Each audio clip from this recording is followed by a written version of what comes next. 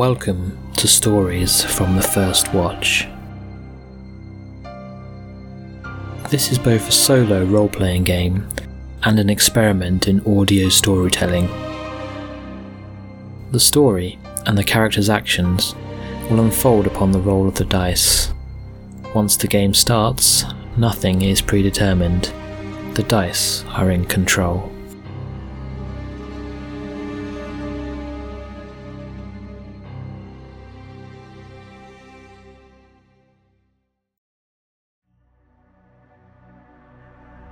Last time on Stories from the First Watch, we return to the party who are recovering after besting the giant bombardier beetles in the deep dark tunnels. We briefly cut to the goblin band who have tracked the party almost since the beginning of the tale. They re-enter Caramond, the scent of the party hot in their nostrils. After resting and healing, the companions find themselves in an old chapel in which stands an altar fashioned into the shape of a dwarven god, and a statue that represents the spirits of the mountains. Most significantly, the party find a makeshift cell in which is held 11 of the 16 villagers who had been abducted from Hollow Hill. Their spokesman tells the party members that they had been badly treated by the bandits, fed slops and beaten regularly, and that occasionally a tall, thin, bony-looking man would visit them, running his hands over individuals and then selecting them for some unknown purpose, whereupon they were spirited away. The villager tells the party this man was referred to as Master Luken, corroborating the name given to them by the dying bandit guard, Morton. Just as they are about to release the prisoners, the party are startled by a grinding noise, which turns out to be a living statue, an automated construct that has been enchanted to attack intruders after a certain number of minutes have passed, and combat is about to ensue. Before it does, however, the action cuts back to the goblin band, who have finally found the party, and prepare for their attack. Let's return to the party now, who are in the process of entering combat. In the last episode, we established that the living statue had taken the party by surprise, and thus got an unopposed attack on them. The living statue is tough, with 20 hit points. It is imbued with unholy magic that creates a mighty heat within its core, which it can expel in the form of molten rock through its fingertips at an unlucky target. I'm going to roll a d6 to determine which of the party members it will attack first. Killia. Is this going to be the end of the young rogue? The statue fires lava in her direction, attacking with a 9 and a 12. Both streams of rock miss their target as Killia acrobatically dives out of the way, leaving steaming scorch marks on the chapel wall. Now I'll roll for initiative as we enter round 1. Longo goes first. The militiaman is badly wounded and feels that his short sword is unlikely to do too much damage to the statue, but he has the idea to attack it with one of the flaming braziers. He ducks in behind the creature and tries to rip the brazier off the wall. I roll a strength test for him to see if he succeeds. 2. He doesn't. He struggles heroically, but the brazier isn't budging. Mara is next. As usual, she casts shield over herself and retreats to a safe distance, looking to find another way to hurt the creature. Elmander charges in with his sword and takes a mighty swipe at the statue. He rolls a 10, which misses. His sword judders horribly against the stone being and narrowly avoids shattering. Killia, seeing Elmander's charge, decides to try a sneak attack on the statue. I'll roll to see if she successfully moves silently. If so, she'll get double damage on any hit she makes. She has a 30% chance of succeeding. Rolling a d100. 39. No, the statue senses her coming, so she just has the chance to make a regular attack. With a 9, that's a miss. The thing's attack on her has unnerved her. Now the statue has another chance to hit back. Rolling to see who it attacks. Oh no, that's Longo. He only has 2 hit points left, and the statue has 2 attacks at D12, meaning at the very least it will score 2 points of damage. If the thing succeeds in hitting Longo, the man from Hollow Hill will be no more. His very life depends on this dice roll. As Longo is behind the creature, I will give him a small lifeline. If he can pass a dexterity check, I will say he just manages to dodge the vengeful creature. Here goes. Rolling for the statue. A 16. It has potentially hit Longo. If he fails this dexterity test, he is dead. Longo has a dexterity of 13, which gives him a +1 to his roll. He needs to get 15 or more on a D20. Oh well. This is it. Let's roll. I rolled a 2. The living statue's streams of lava slam into Longo's chest, pushing him against the wall and gouging a great fiery hole in his torso. He arches in agony and screams until his voice is suddenly cut off forever, and his shattered body slumps to the floor, smoke rising from his mouth. Longo is dead. Macus, seeing this, is struck by crazed grief. In a rage at the death of his friend, he yells a war cry and sprints at the statue with his spear. He rolls a 16, which hits. 7 damage. The spear tip somehow finds a fracture in the statue's structure and drives deeply in, causing a large chunk of stone to tumble down from its midriff. That was a heavy, heavy round. Will the remaining party members survive the next few? Round 2. Killia takes advantage of the statue's distraction. 16. She hits it for 6 damage.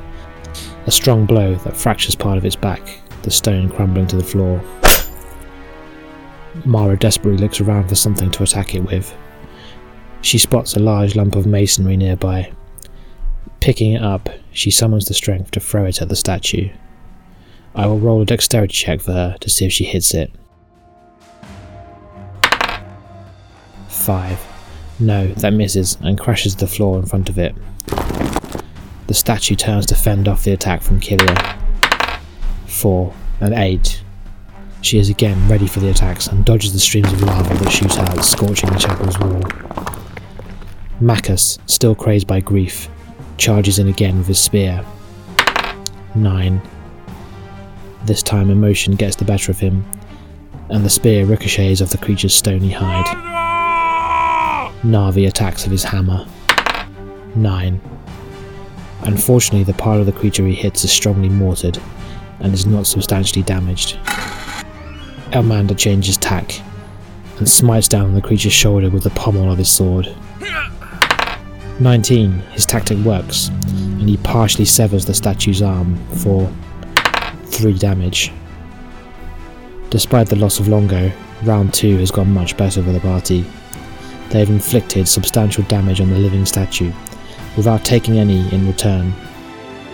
But the statue still has the power to severely wound or kill the party members with ease, so everything is still in the balance. Round 3.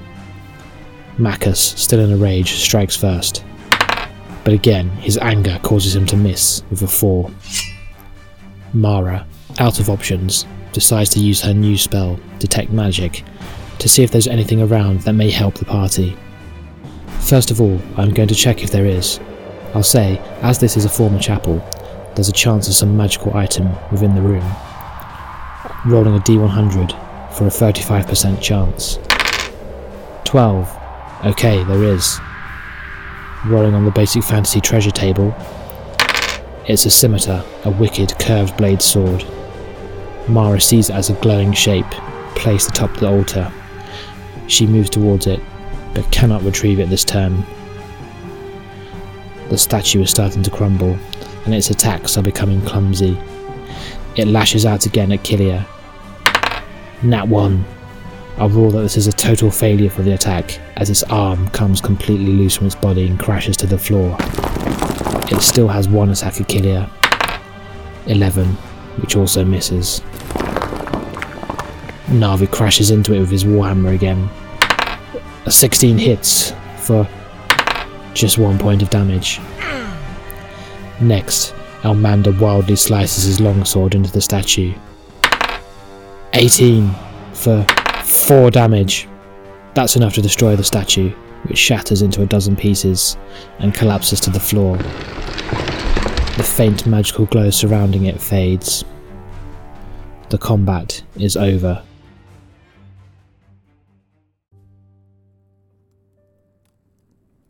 Elmander stepped back from the rubble of the no longer living statue. Its sightless eyes gazed up at him from the floor, its severed head partially buried in the shattered remains of the body. Numbly, the fighter stared at his sword. The blade had been bent completely out of shape by its final strike on the magical construct. It looked almost comical. But the real reason that he focused so intently on it was that it meant he didn't have to look at Longo. He could ignore Makas's agonised cries for his friend. The others ran to the fallen militiaman, but it was obvious there was nothing anyone could do. The boy had a huge, smouldering hole in his chest, and his face had been eaten away by molten rock. Mara hugged the sobbing Makas tightly, whilst Kilia prudently covered the body with her travelling cloak, and Na'vi knelt solemnly, making the holy symbol of Kazan with his hands, and praying softly under his breath. Makas, listen to me, Mara whispered. The young man looked up, red-eyed. Longo is gone, but he was a hero. He distracted this creature, gave us enough time to regroup and to finish it. We are all alive because of him. These people, she gestured at the prisoners, they saw what he did. When we take them back to Hollow Hill, he'll be made a legend. Makas nodded, still desperately upset, but calmer now. Kilia came to console him, and Mara walked to Elmander. She wordlessly pointed to the altar where he noticed a curved scimitar. When Na'vi had finished his prayer, Elmander came over to him, holding the scimitar. Master Dwarf, he said. Is this weapon some kind of dwarvish relic? Na'vi looked carefully at the blade and frowned. It is not one I have seen before, he said. I cannot say that to be so. Elmander nodded. Well, if you have no objection, I will take it. Mine has perished taking down this stony bastard. He then walked over to Makas, put his arm round the boy's shoulder, and whispered to him. Kilia suddenly remembered the prisoners. They had cowered away at the emergence of the statue, but now they returned to the front of their cell expectantly. She hurried over to the lock, running her fingers around it. It seemed a simple job, nothing that would take her too long. She froze, as from the chapel entrance came a chorus of shrill, vicious cries. And as the companions turned in surprise, they were confronted by a triumphant host of goblins.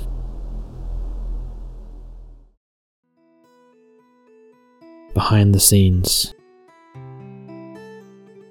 Before we find out what happens next, I'd like to turn my attention to the first major antagonist of stories from the First Watch. Master Luken is the mastermind behind this unholy alliance of cultists and goblins. But who is he exactly? Firstly, I will roll up his stat. I'm going to say he is a 4th level character, to make him fairly formidable for the characters. But a 4th level what? The basic fantasy rules don't have Necromancer as a character class, but I'm envisaging this class as a combination of cleric and magic user. Of course, as a Necromancer, Luken will have the opposite motivation of most clerics, which is to turn undead and to purify the unholy. Therefore, I'll refer to him as a dark cleric. If he survives to 5th level, which is very up in the air at the moment, I'll introduce elements of the magic user class too. First things first, let's roll up his stats. Strength, 10. Dexterity, 7. Years of studying unholy tomes have obviously left his body hunched and stiff. Intelligence 12, Wisdom 14, Constitution 11, Charisma 10. So, decent stats. What about hit points? As a 4th level cleric, he has 4d6 hit points. That's 15. I'll say he wears leather armour for an armour class of 13, and he wields a wicked looking mace. Now, he'll get 2 1st level and 1 2nd level prayers. Perusing the list, I'm going to give him Cure Light Wounds, but as the opposite of a regular cleric, this prayer will be Cause Light Wounds, doing 1d4 hit points of damage to anyone he touches. He will also have Cause Fear, which causes anyone affected to roll a saving throw versus spells, or flee for 2 rounds of combat, and also Hold Person, which paralyses any living humanoid creature if they fail their saving throw. All in all, if he faces the party, which is looking likely, he'll prove a formidable foe. Let's see how he came to be in the abandoned fort of Caramund.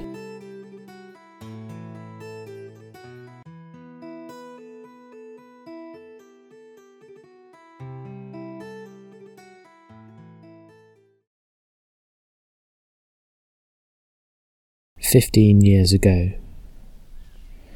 The quiet village of Alderbrook lies in the northeast of the provinces, about 2 days from Forlond. It nestles in a steep, narrow valley amidst towering oak and alder trees and meandering streams.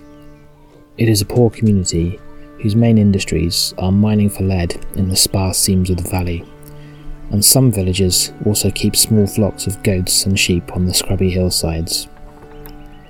One goat herd, a humorless ascetic man, had a son born of his late wife.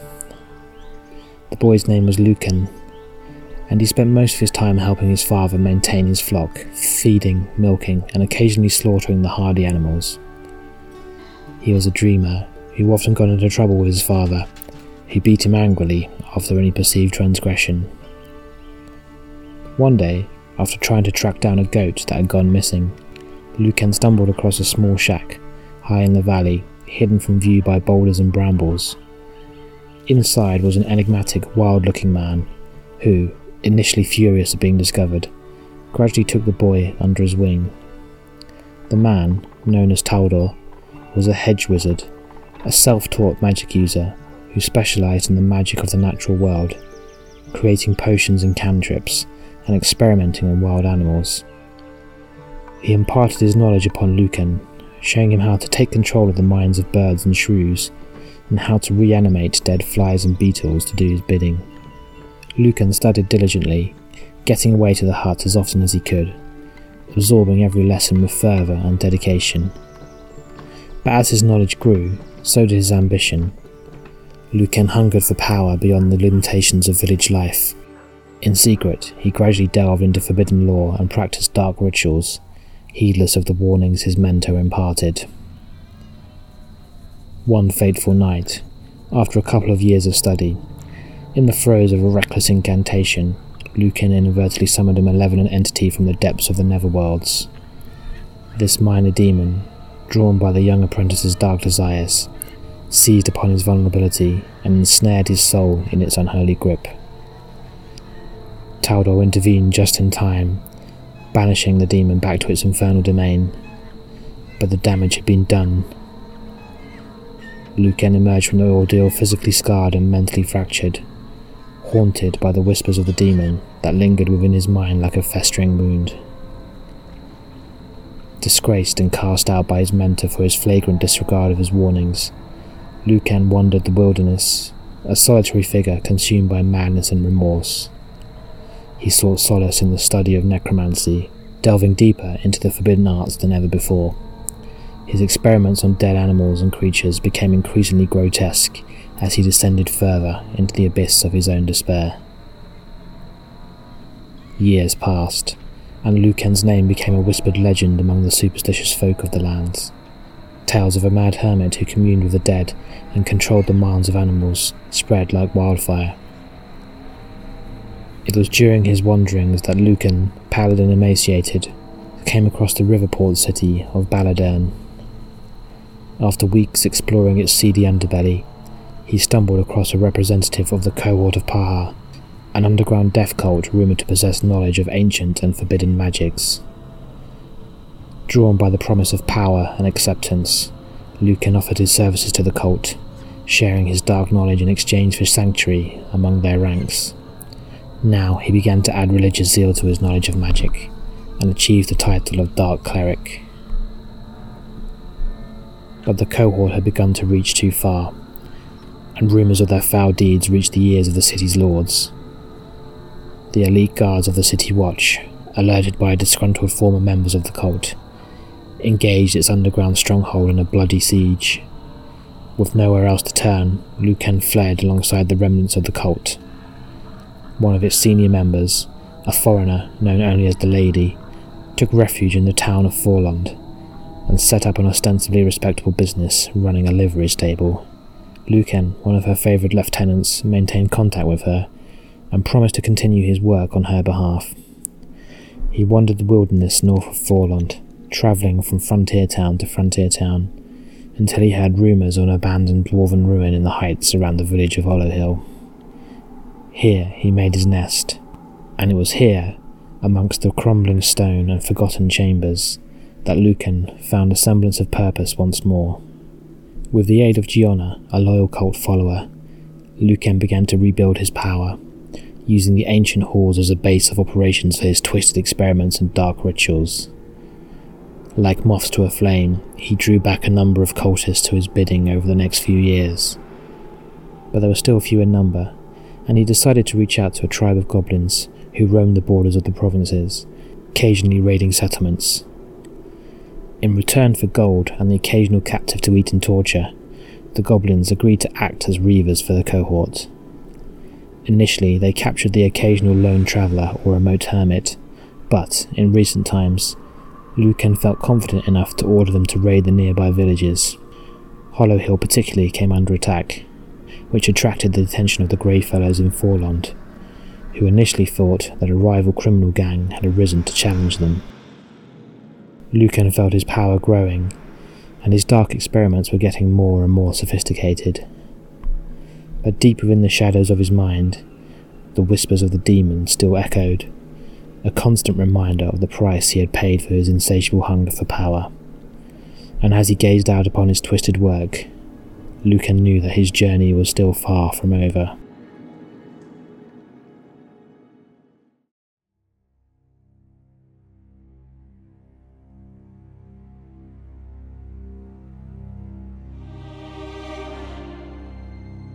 Thank you for listening to Stories from the First Watch.